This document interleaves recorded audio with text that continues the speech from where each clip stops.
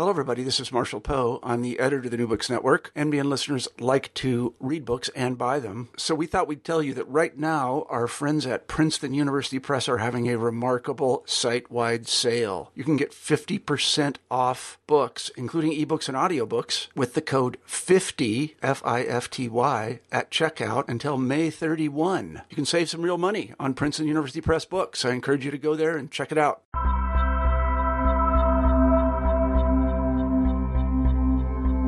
Welcome to another episode of New Books in Religion. I'm your host, Christian Peterson.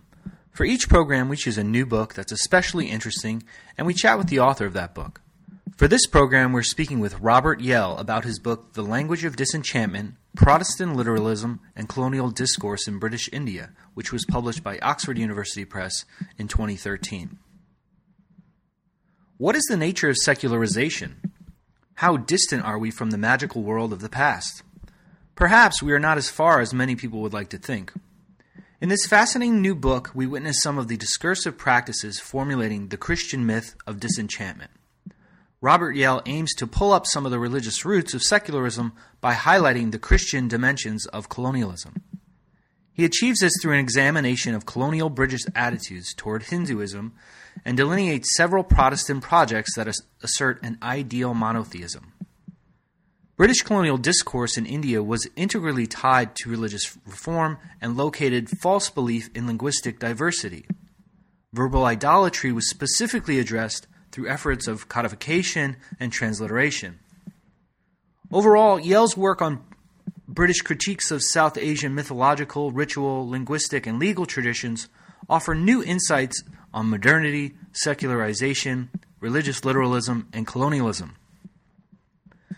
We also discussed the language of disenchantment in light of Yell's interest in semiotics, which he addressed more explicitly in another new book, The Semiotics of Religion, Signs of the Sacred in History, which was published by Bloomsbury in 2013. In our conversation, we discussed Orientalism, modernity, Hindu mythology, literary versus oral cultures, Max Mueller, magical dimensions of ritual, Christian critiques of Jewish law, scripturalism, mantras, and print culture, among many, many other things. Without further ado, here's our conversation. Thanks for listening to New Books in Religion. Welcome to New Books in Religion. I'm your host, Christian Peterson. This morning I have the pleasure of speaking with Robert Yell about his great new book, The Language of Disenchantment, Protestant Literalism and Colonial Discourse in British India. Good morning, Robert. Thanks for making some time to talk to us. How are you doing? I'm well. Good morning, Christian. How are you? And thanks for arranging this. Oh, yeah. This is a wonderful and deeply researched book. I think a lot of listeners are going to like this because you're really bringing a lot of conversations going on in the study of religion together here in a very comprehensive and very clear way. I think a lot of people, some of these debates that you get into are somewhat complex, and you present them in a very clear and concise way for readers. So it's a great book. Yeah, thank you. On that score, I can add that I think as I get older and have more experience, my writing style is actually improving. So there is hope for all of us. That's good to know. That's good to know. Before we kind of get into the details of the book, I think especially for your book, since this really is a product of your previous training and research, maybe you could kind of give us a little bit about your background, perhaps how you got interested in the study of religion, maybe some people that were particularly influential in how you approach religion. Sure, absolutely. Well, my interest in religion, studying religion, goes back to college, where I actually took my degree in philosophy. But that was in part because I wasn't able to do a joint major in religion and philosophy at Harvard College. It was possible, but frankly, I couldn't get the philosophy department to approve my thesis topic. But I was already moving away from straight philosophy then because it seemed rather bloodless to me, especially as it was done at Harvard College, which the curriculum focuses there on the analytical tradition. My interest had always been in continental philosophy, especially Nietzsche. And I found myself more engaged with the study of historical religious tradition. So I even went to the extent of taking a semester of Sanskrit back then, and took a number of courses on South Asian religions. So some of the people who were influential then and interesting me in the study of religion were Karol Zaleski, and took a course on Tibetan Buddhism also from David Eckel that I remember very well. And Diana Eck, from whom I had my very first course ever in religion, a very inspirational teacher. So those were some of the culprits, I would say. But then I took a vast detour after college. It didn't seem to me to be practical to go into the graduate study of religion. So instead I went to law school, and I learned a great deal from that, and some, I can't presume many people know, a few people may, that a portion of my work has been on law and religion for a number of years, for about the last decade, in fact, some of which actually touches on the South Asian context. So I found myself pulled back into the study of religion for various reasons, and then I enrolled at the University of Chicago Divinity School, and having already studied some South Asian traditions, I chose to begin the study of Sanskrit, and always remained a comparativist. Frank Reynolds was my advisor, a scholar of Buddhism with very broad interests, and he always was very generous in encouraging his students to pursue their own paths. So that's what I did. And then for my dissertation, I use semiotic theories, mostly borrowed from Roman Jakobson's studies of poetry, to get at the function of Hindu tantric mantras. And for me, this was an illustration of how there ultimately isn't any contradiction between theoretical and data-driven studies. I found that the theories of the mantra, the manner in which poetry makes mantras effective, successful, even for magical purposes, siddha, coincided with some of the linguistic theories of pragmatics that I'm using, that had also described how poetry contributes to ritual performance. That was my dissertation. It came out a year after I graduated. So I graduated in 2002. The book Explaining Mantras came out in 2003.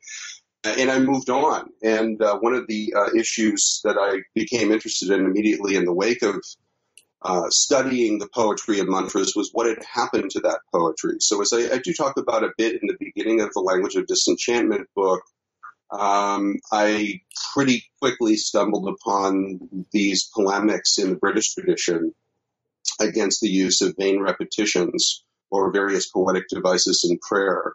And over a period of several years, I investigated this, and thank God for these large databases like early English books online and 18th century collections online, was able to reconstruct the theology underlying the Protestant, mainly Puritan critique of repetitions in prayer.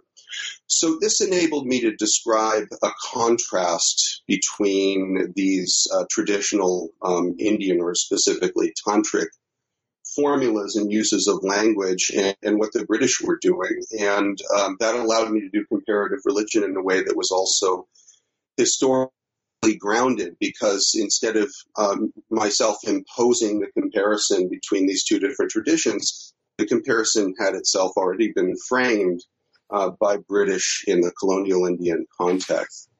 That was one of the points of embarkation for the Language of Disenchantment book.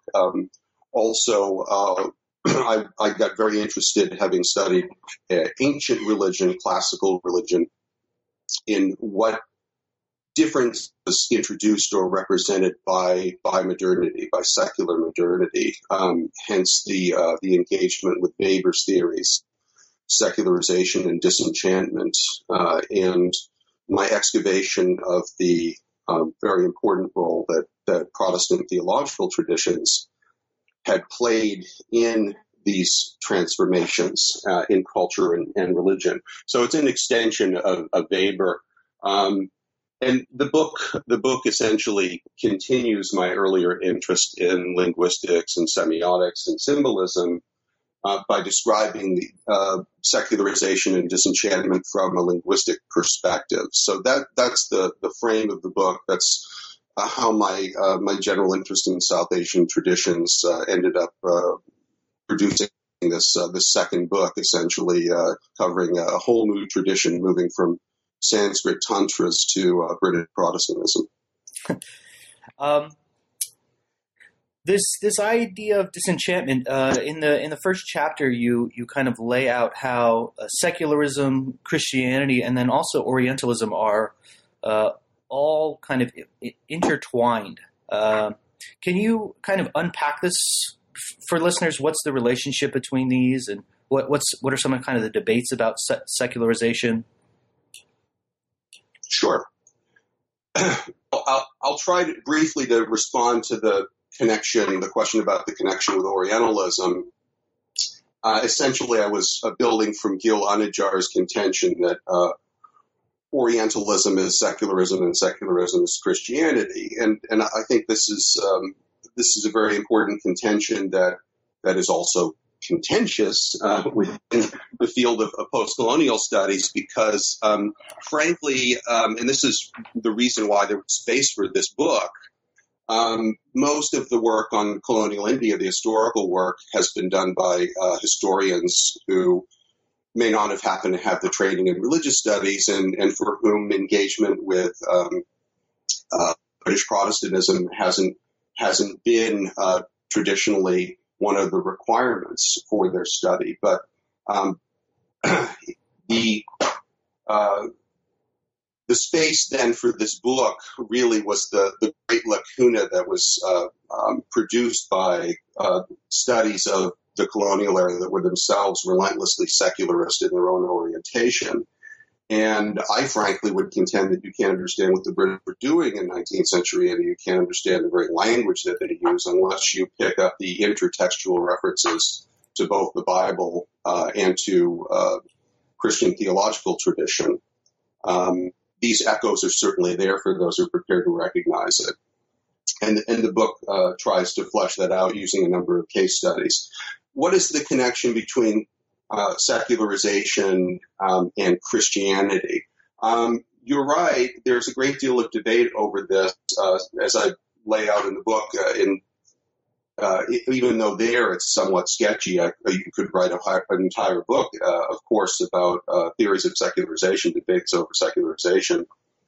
Some people have claimed that the idea of a rupture with the past, such as is represented by Weber's thesis of secularization and disenchantment, is simply inaccurate, either because there never was any magic. Magic is a retrospective projection of modern or early modern viewers onto the past. And this thesis goes all the way back, for example, to the 70s, to Hildred Geertz's anthropological critique of Keith Thomas's thesis in Religion and the Decline of Magic. I'm much more on Thomas's side, as I point out in the book.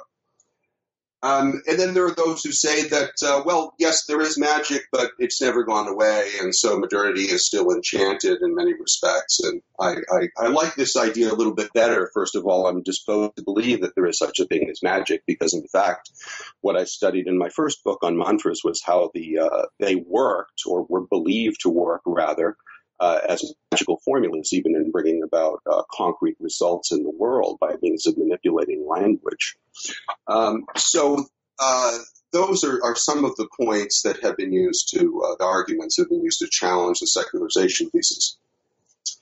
The way that I look at secularization and disenchantment, however, is not as so much a real historical event that could be proved or disproved by adducing certain amounts of evidence, pro and con. For example, are fewer people declared churchgoers these days? This is the way that sociologists of religion tend to look at the issue. I don't look at it in such terms. I look at secularization and disenchantment as a state of mind. I look at it as a narrative about modernity that has a particular provenance. And here the contention that I make in the book, and I'm following up on it in some of my current work, is that this narrative, this myth theme, is actually Christian. I don't even think it's Judeo-Christian as Weber thinks. Weber traces it back, as many will know, in the Protestant ethic to ancient Israelite monotheism and the critique of idolatry. But in fact, there are several myths in Christianity and Christian theology specifically that feed into this idea of disenchantment. The one that I lay out in the first chapter of the book is this notion of the silence of the oracles, that the Plutarch has a few treatises looking at the decline of the oracles. And in this sense, the idea of disenchantment even precedes Christianity. It goes back into classical paganism. But Eusebius takes up this idea and he says, well, the decline of the oracles was due to Christ's intervention. And there's a whole tradition in Christianity that says that the pagan spirits, the demons, were driven from the world, either as a result of the incarnation or more commonly of Christ's death on the cross, which is the central event in Christian history. This is an ancient mytheme, but it was taken up by many Protestants in Britain from the 16th century onward, and I lay out some of these texts because they serve as the immediate background and context for some of the transformations in language that I'm studying. And in fact, this mytheme about the decline of the oracles is interpreted as a transformation from a mysterious, enigmatic form of speech, or also a poetic form of speech, because the oracles were understood also by Plutarch to have been numbered or metered, to a form of speech that is plain, that is represented by the Gospels or St. Paul's preaching of them. So this trope of a transition from enchanted, poetic, enigmatic language to plain language, which emphasizes the content, especially the content of the gospel message, lies as the background for a number of the linguistic developments I study in my book. But I have to point out there are also two other major Christian theological mythemes that inform the idea of disenchantment. One of them is the idea that with the same event, Christ's Passion, that the veil of the temple in Jerusalem is rent, that the earth shakes, and also the sky darkens. And some Protestants in the 17th century, I was just reading John Spencer's treatise on prophecy and prodigies the other week, also interpreted this as an event that ended miracles, the miracle to end all miracles, as it were. That removed the veil of God's message, because according to Christian typological interpretations, the Hebrew Bible represented a symbolic form of speech that needed to be decoded, as it were, and for Christians represented in the form of types. It foreshadowed the antitypes or plain message of the gospel. This was another idea that I do get at it a little bit into the language of disenchantment book.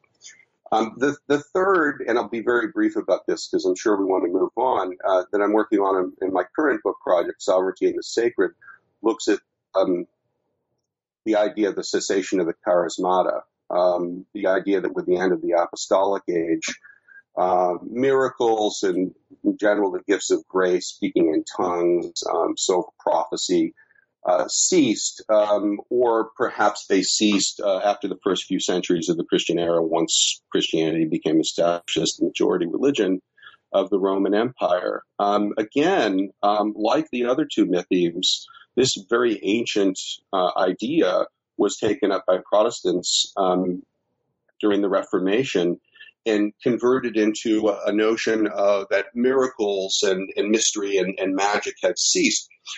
So the evidence, the historical evidence, it seems to me, is very plain. And therefore, I can't agree, as I point out in the book, with Talal Assad's contention that the notion of disenchantment is a creation of romanticism. That places this trope far too late. It goes back to the ancient period. And as I say, it's resuscitated and redeployed in different ways at the start of the Reformation, practically speaking.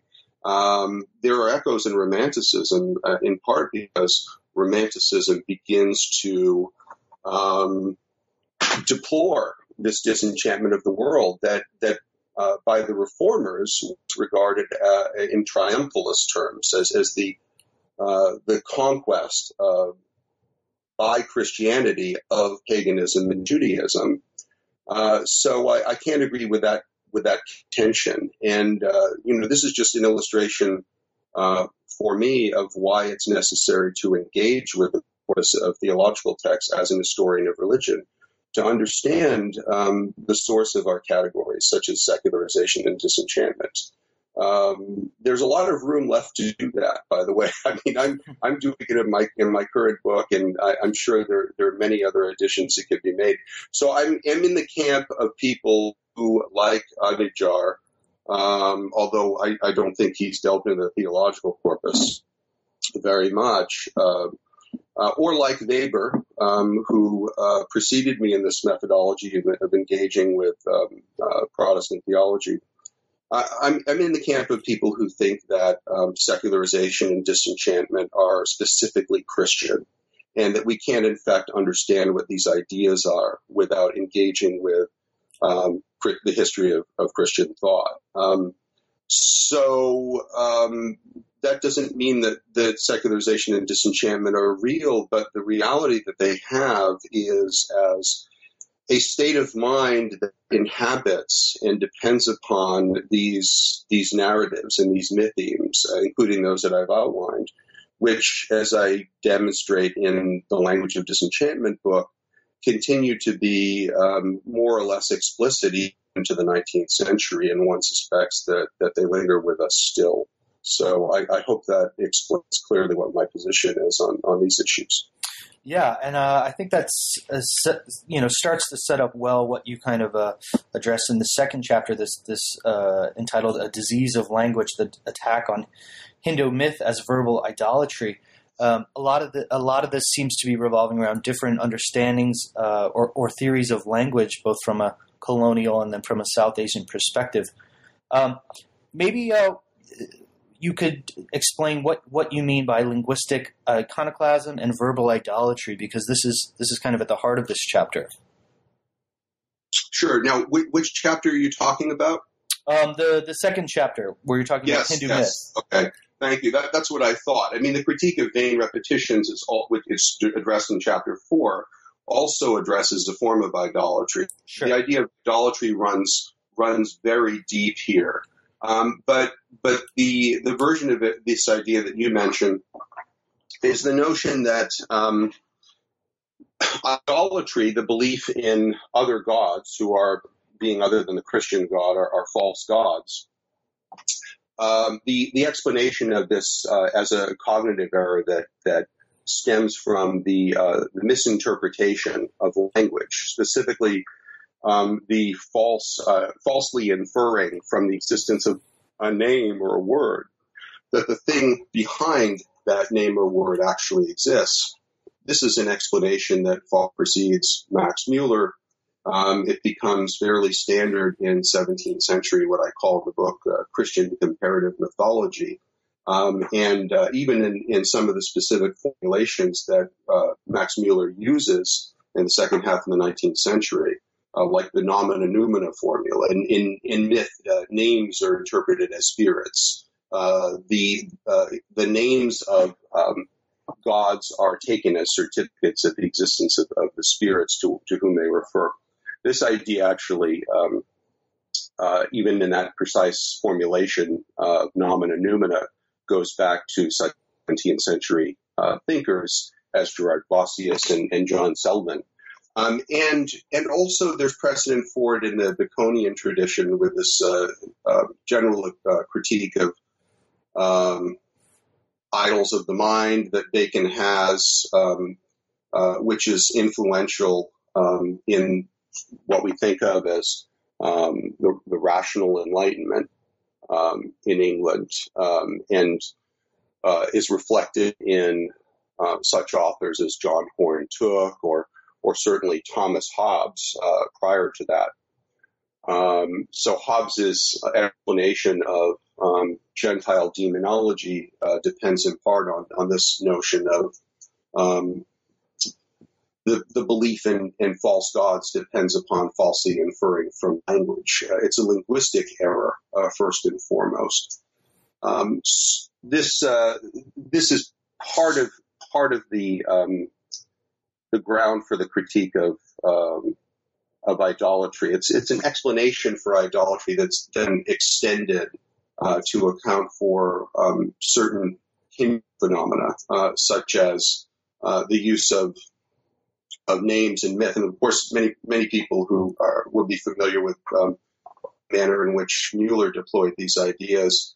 He says, for example, that originally in the Vedas there's no idolatry, that the names for gods like Agni means fire and Varuna means the Lord of waters, and that originally these references were understood to be to concrete phenomena, natural phenomena such as fire and water, but that over time they are misinterpreted as being personal names of gods, and that all we need to do is to use good etymology and trace them back to their concrete roots, at which point we understand that that these are simply natural phenomena that are being referred to and used metaphorically to refer to divinity.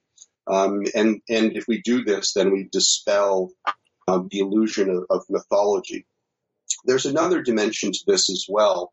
Linguistic iconoclasm is complemented by linguistic monotheism or monolatry. The notion that developed in the Baconian tradition that we should perfect language, not only to remove these cognitive errors that lead us astray, one illustration being the belief in gods who don't really exist, that we need to perfect language by ensuring an adequation between words and things, that words have to be used in a manner that's univocal, one word for one thing.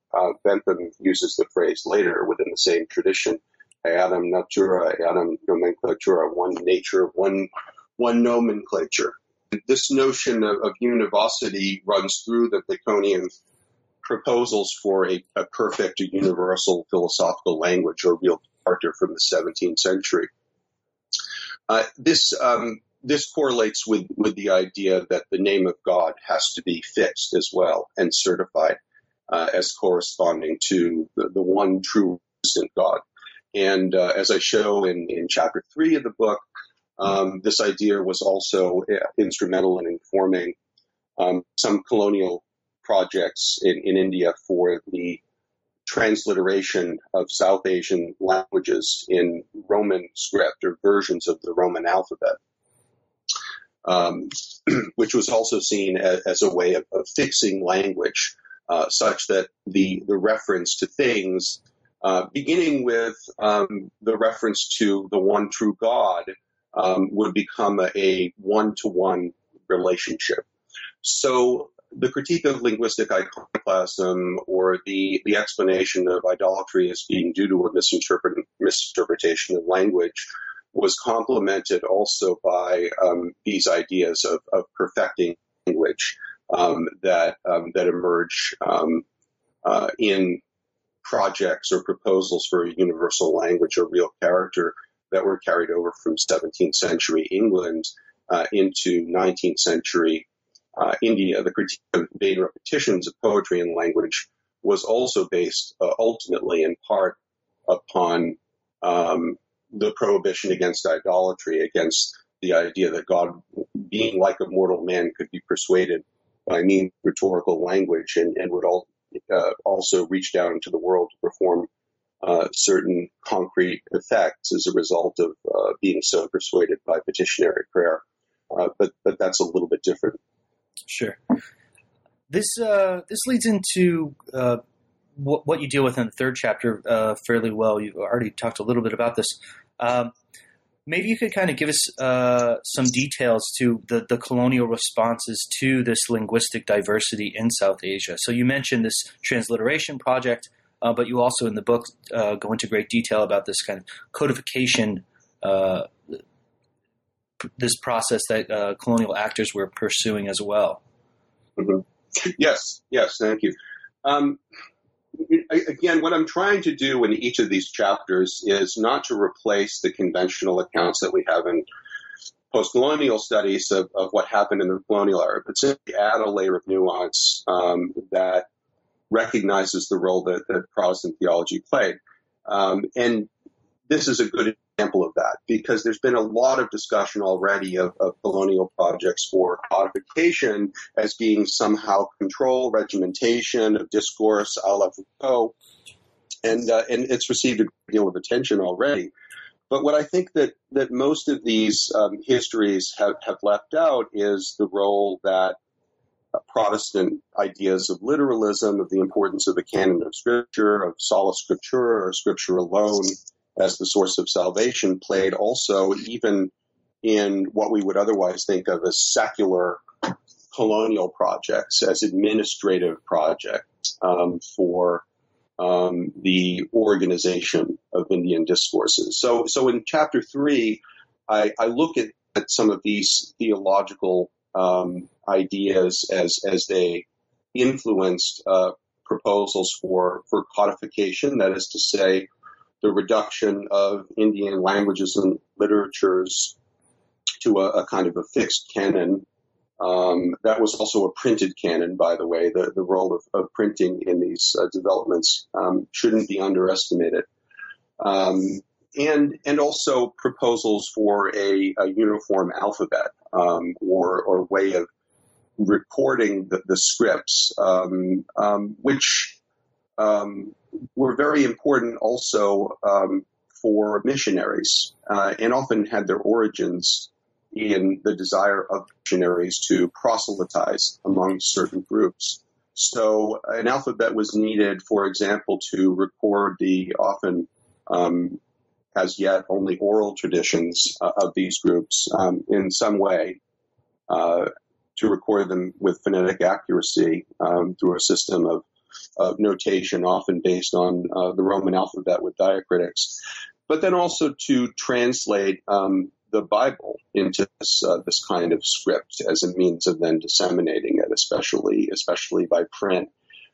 So I look at the manner in which the missionizing impulse,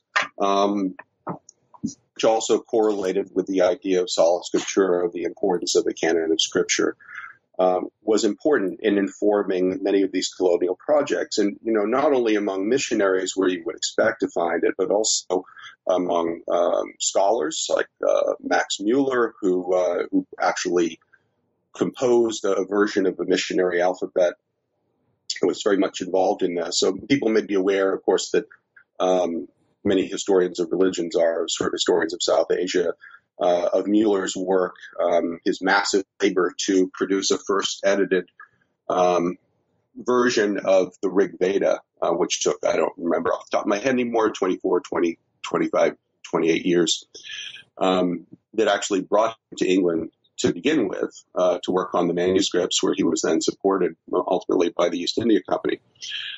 But they're not as aware of his participation in these kinds of missionary projects and especially proposals for Roman transliteration.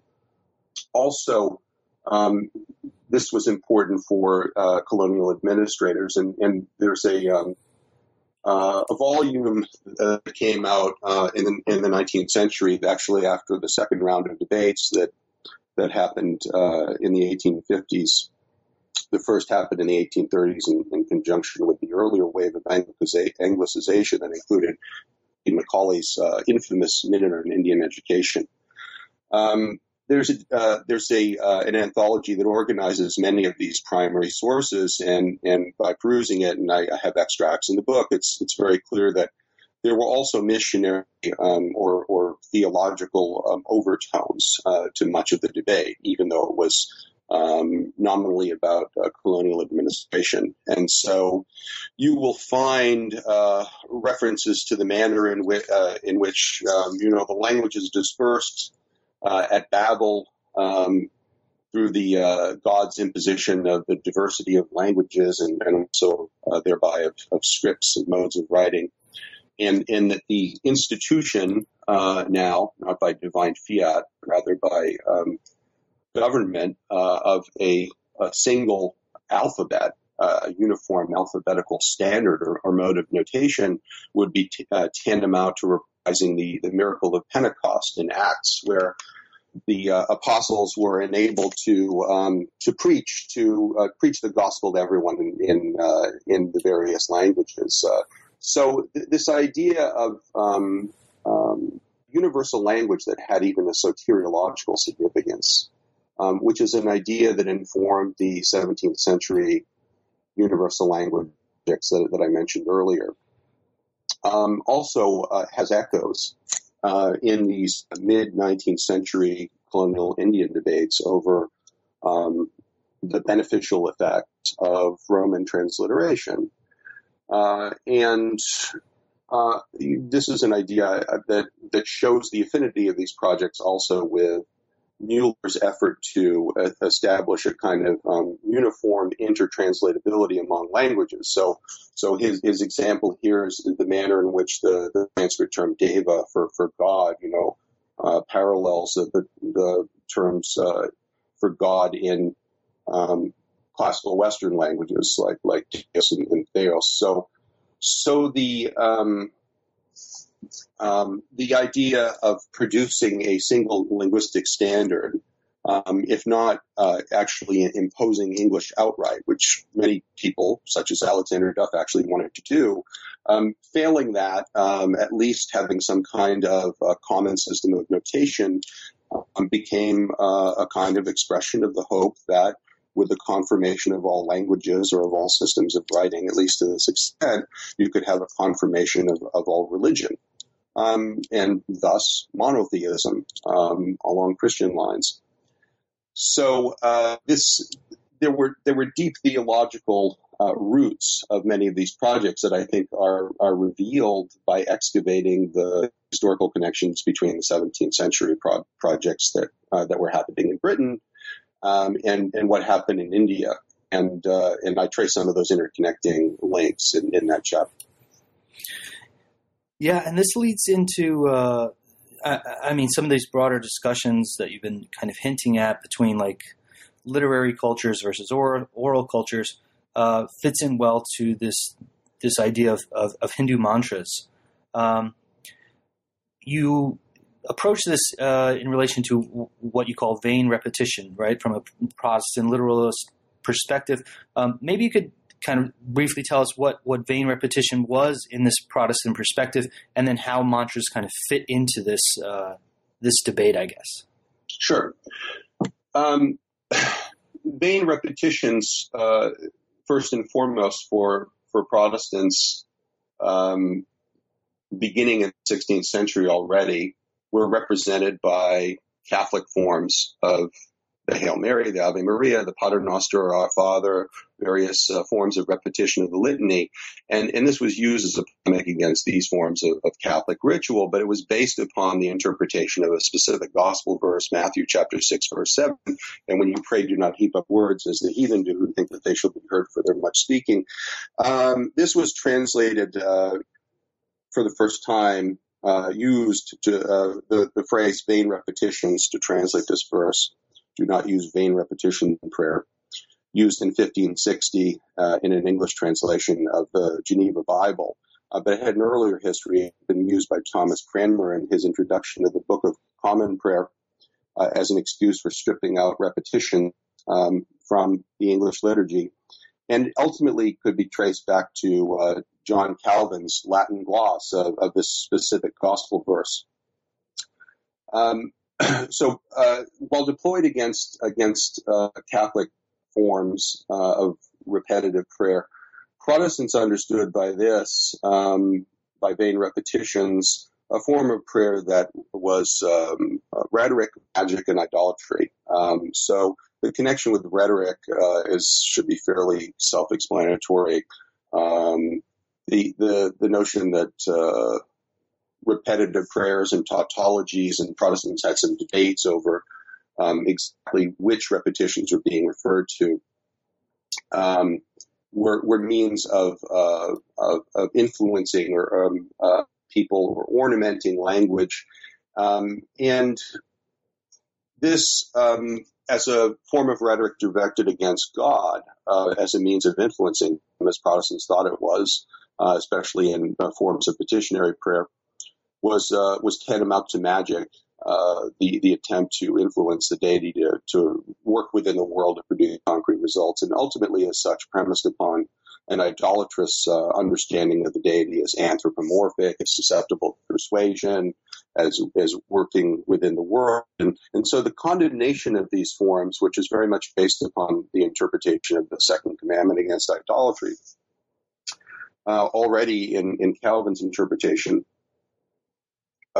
also correlated with what Weber already pointed to as one of the roots of disenchantment, namely the Puritan insistence that God is distant from the world. He just doesn't work in this way, doesn't reach into the world, and certainly can't be influenced by ritual operations that we conduct.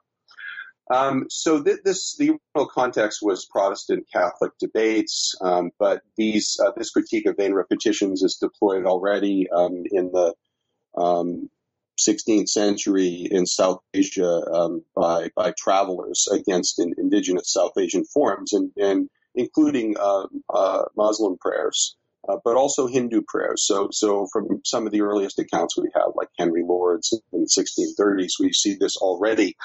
And it continues for several centuries.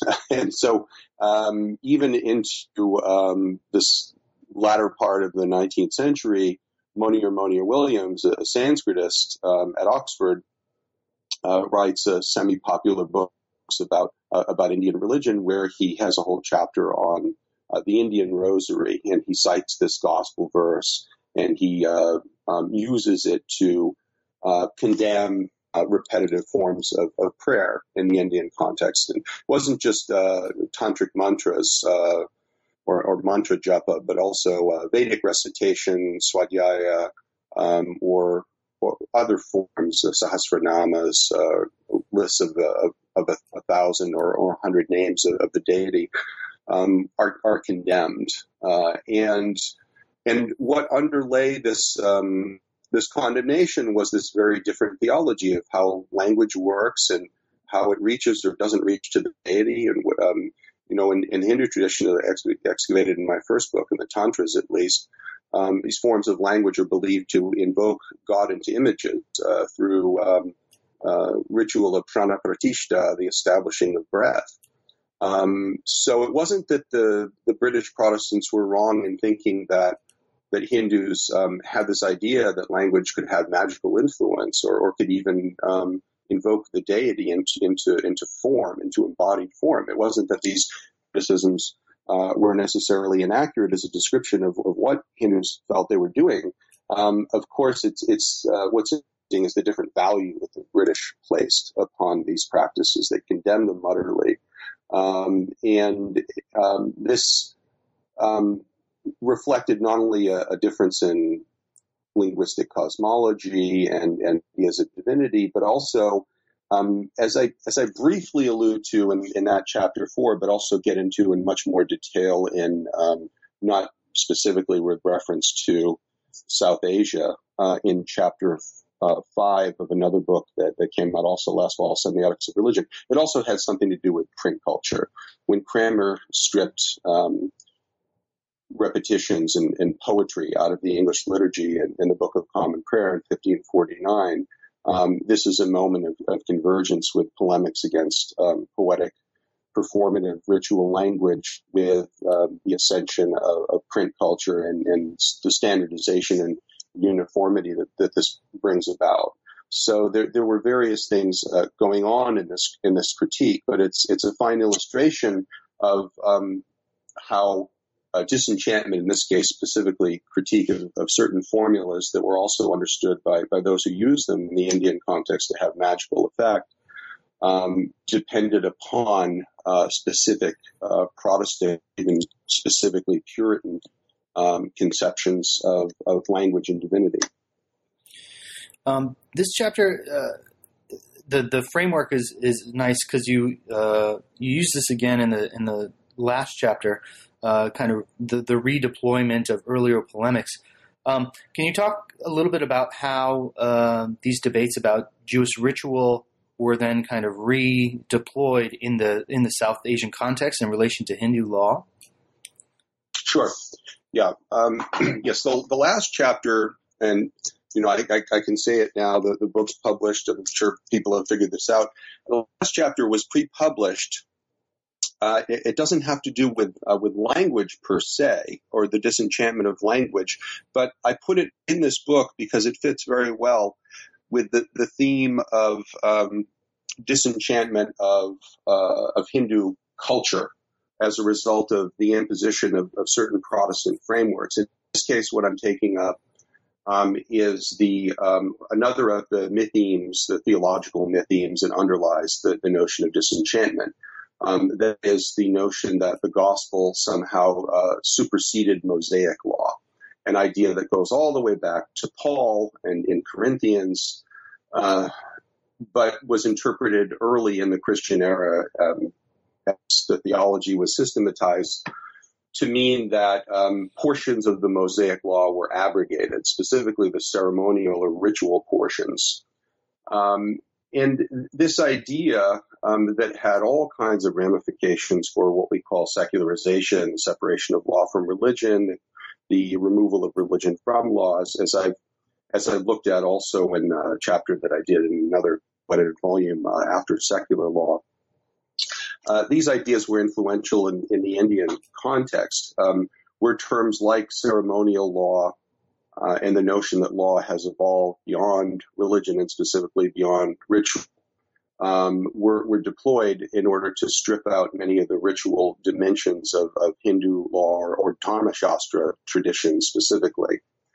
So the term ceremonial law was translated into certain South Asian languages like Sanskrit and Bengali, even in the second half of the 19th century. These technical theological terms were being translated. They weren't some kind of distant precedent. They were being applied in many instances. And it wasn't only by missionaries, but also in the context of colonial administration where I think not by coincidence, there was an idea that Indian law needed to modernize, specifically by being divested of its ritual dimensions.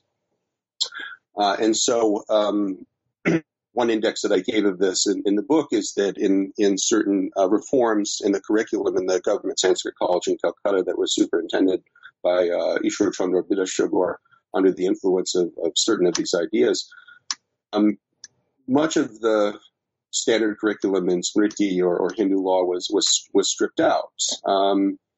By some measures, 95%, leaving only certain laws that were regarded as still useful because they had to deal with property, with succession and inheritance and contracts and so forth. That is to say, regular law, not ritual.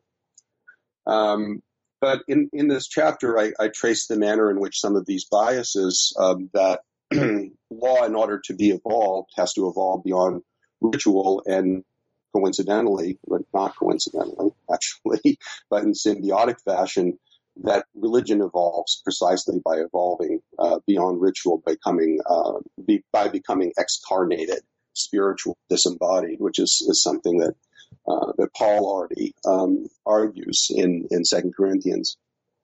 That these ideas were very much at play in the context for some of these colonial administrative reforms. And they were at play also, of course, in the discourse of scholars. So for several centuries, Hindus were compared to Jews on the basis of perceived resemblances in their laws precisely over the extent to which laws seem to be imbued with ritual or entangled entwined with ritual. And there were also historical discussions, debates over whether the Hindus were a lost tribe of the Jews or whether conversely they presented something like a pure patriarchal tradition that had influenced Judaism, that influenced Moses. Who comes first, Moses or Manu, the lawgiver of the Hindus?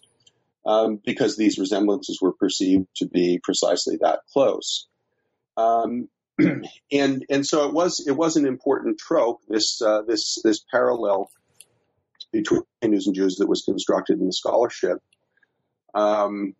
and one that had certain kinds of consequences also, because the notion that just as Mosaic law had supposedly evolved into gospel tradition, so too should Hindu law, or Hinduism, ultimately evolve beyond this kind of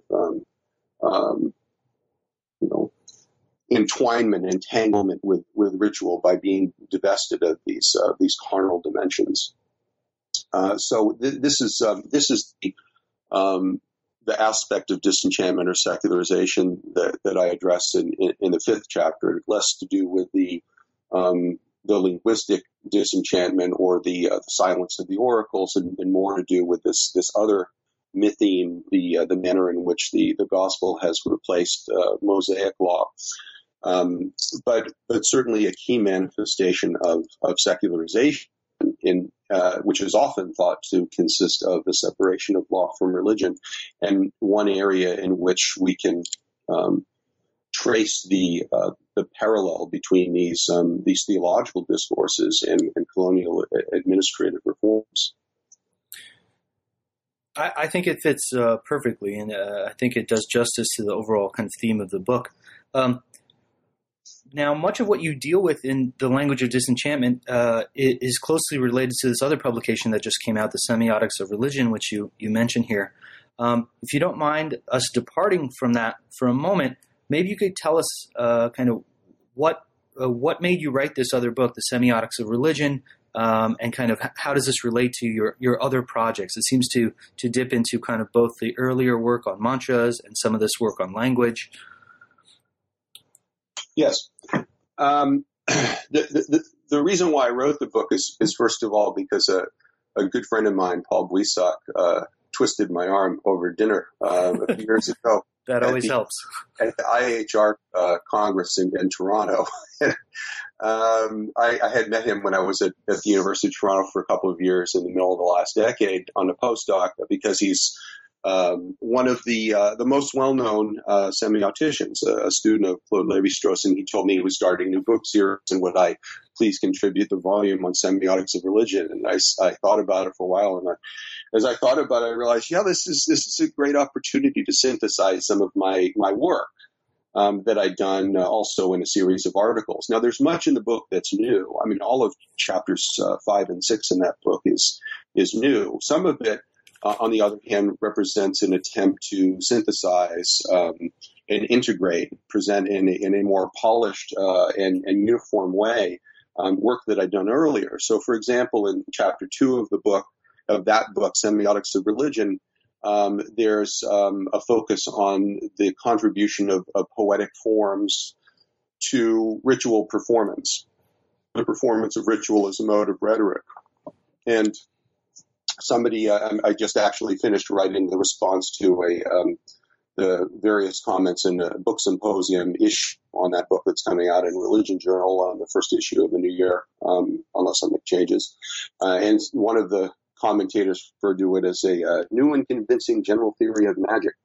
For me, it's not exactly new, and I also regard it as, because I've been working on these things for a while, I also regard it as an extension of some of the earlier work that's been done on symbolism of magic by going back to George Fraser and also Edmund Leach, but it is an attempt to systematize and extend these ideas of the manner in which the rhetoric of magic is a convincing form of illusion, precisely by virtue of the manner in which it constructs sign relations. The early chapters of that book focus then on describing some of these modes of rhetoric and ideas in what I might call traditional religion. And I'm drawing very much on Indian examples, but also examples from other traditions. It's a broadly comparative work.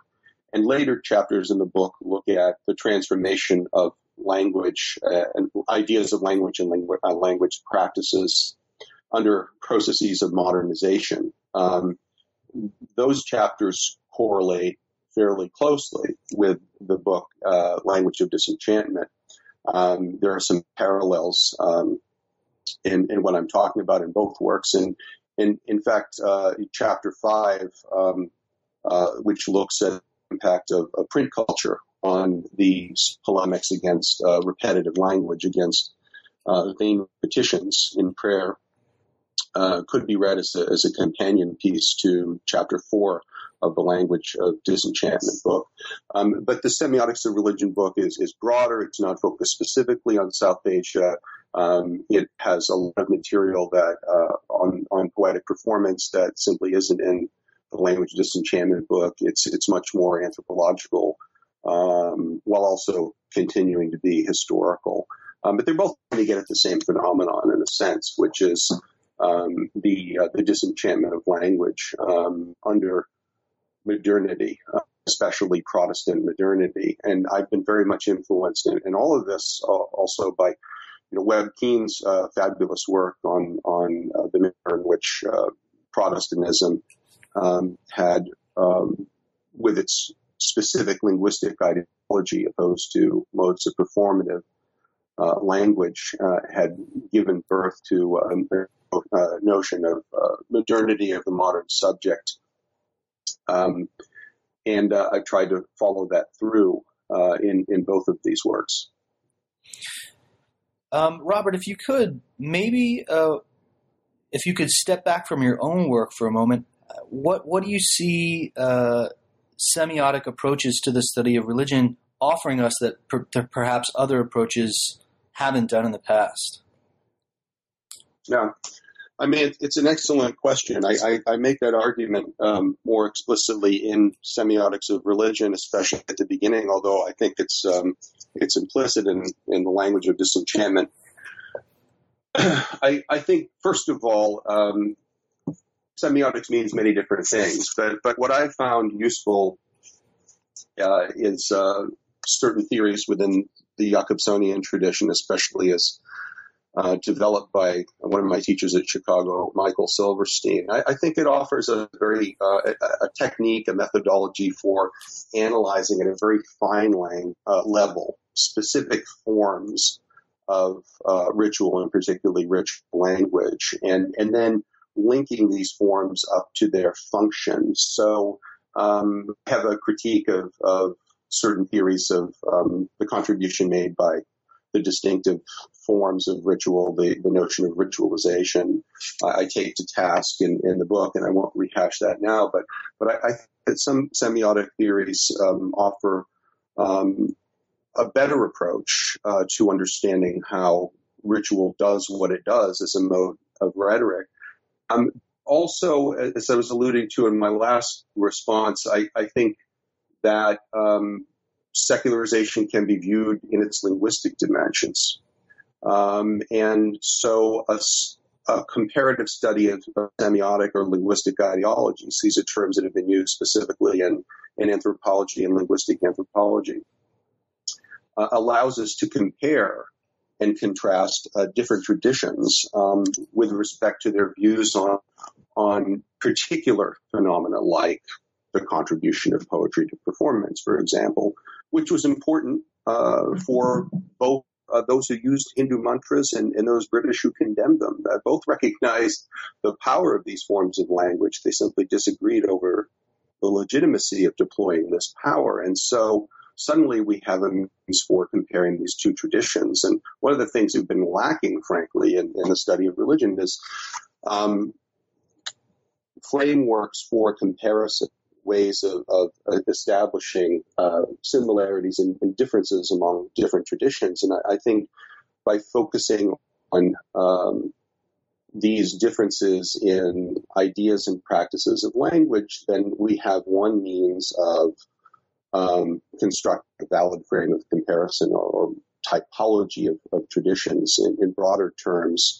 It's only one means. I wouldn't say it explains everything, but I think that semiotics is important because a great deal of what we call religion is semiotic, whether we're talking about prayer, which is an effort to communicate with the divinity, whether we're looking at sacrifice, of which we could say ditto, or we're looking at the manner in which religious communities are constructed. Naturally, this must be done by means of language. When we're talking about religion, we're talking about an important dimension of culture. Culture is transmitted primarily by means of language. That doesn't say anything specifically about religion, but it's terribly important because it also indicates that whatever we call religion must also be transmitted in this way. And so if we begin to look at certain forms in mythology, which has traditionally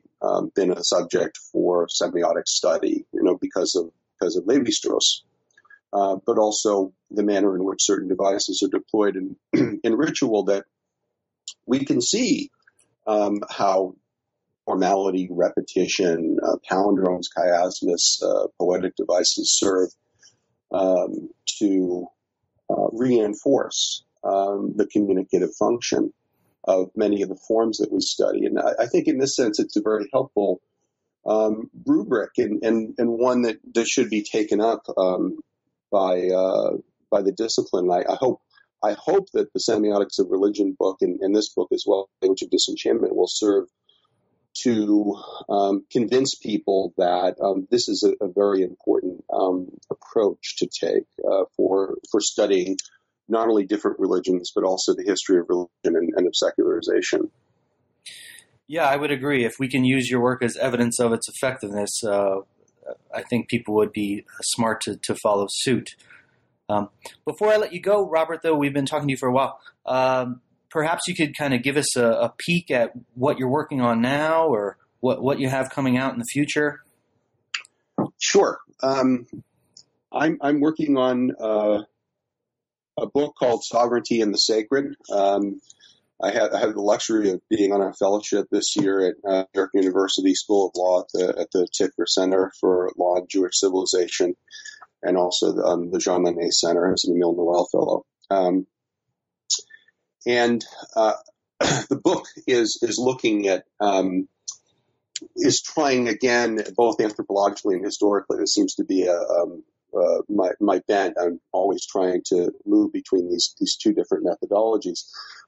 Look at which certain manifestations of religion that we otherwise call irrational are actually manifestations of sovereignty, of attempts to go beyond ordinary constraints. And also, historically, the manner in which the prescription of certain forms of religion regarded as irrational, revelation, miracles, and sacrifice, specifically in the Deist period, was an attempt to proscribe this idea of sovereignty that was associated with the notion of an absolute omnipotent God. There's a context, an old historical context for these debates in the Middle Ages and the scholastic arguments between nominalists and realists. And it's the challenge of the nominalist idea of a radically arbitrary sovereign God that some have seen as instrumental in shaping modernity, as a counter-response, an attempt to overcome the challenge, the anxiety that is posed by this notion of radical contingency. So I'm thinking of Michael Allen Gillespie's work on the theological origin of modernity, or also earlier Hans Blumenberg and the legitimacy of the modern age. I'm looking at a slightly later period, but it's which is more proximate to us and potentially more relevant for understanding modernity, but is very much based upon these older debates, a moment in which the English deists issued a really vicious polemic against the God of the Hebrew Bible, the God of revelation, miracles, and sacrifice, because they abhorred the idea that religion could be arbitrary in this way. And of course, as many know, the deists championed an idea of natural religion as something that was accessible to human reason, that we could know in the light of our own reason. God wouldn't insist that we do things that we couldn't understand the reason for. The example of wrong laws for many deists, such as Matthew Tyndall or Thomas Morgan, were the ceremonial laws of the Hebrew Bible, which Tyndall, for example, says are merely arbitrary and positive.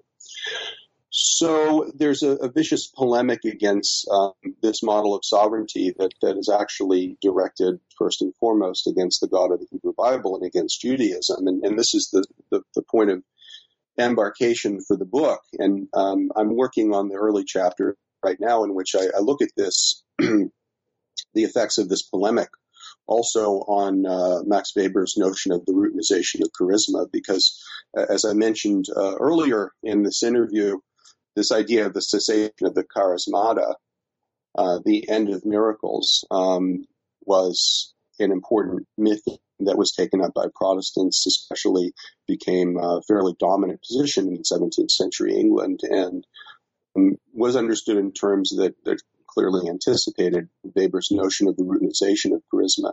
In later chapters of I'm trying to unpack that in the early chapter of the book, also by dealing with Carl Schmitt's critique of Weber, Schmitt's thesis of the exception in law as being tantamount to the miracle, and his contention that the prescription of the sovereignty represented by both the exception, the legal exception, and the miracle can be traced back to radical Protestantism. In later chapters, I'm looking more at the institutions in the Hebrew Bible themselves, with drawing in examples from other traditions for comparative purposes, the manner in which such institutions as sacrifice or the ban can exemplify a mode of radical sovereignty that was prescribed precisely because it's seen as incompatible with the legal normativity and the corollary notion of the autonomous subject that has come to be normative in modernity.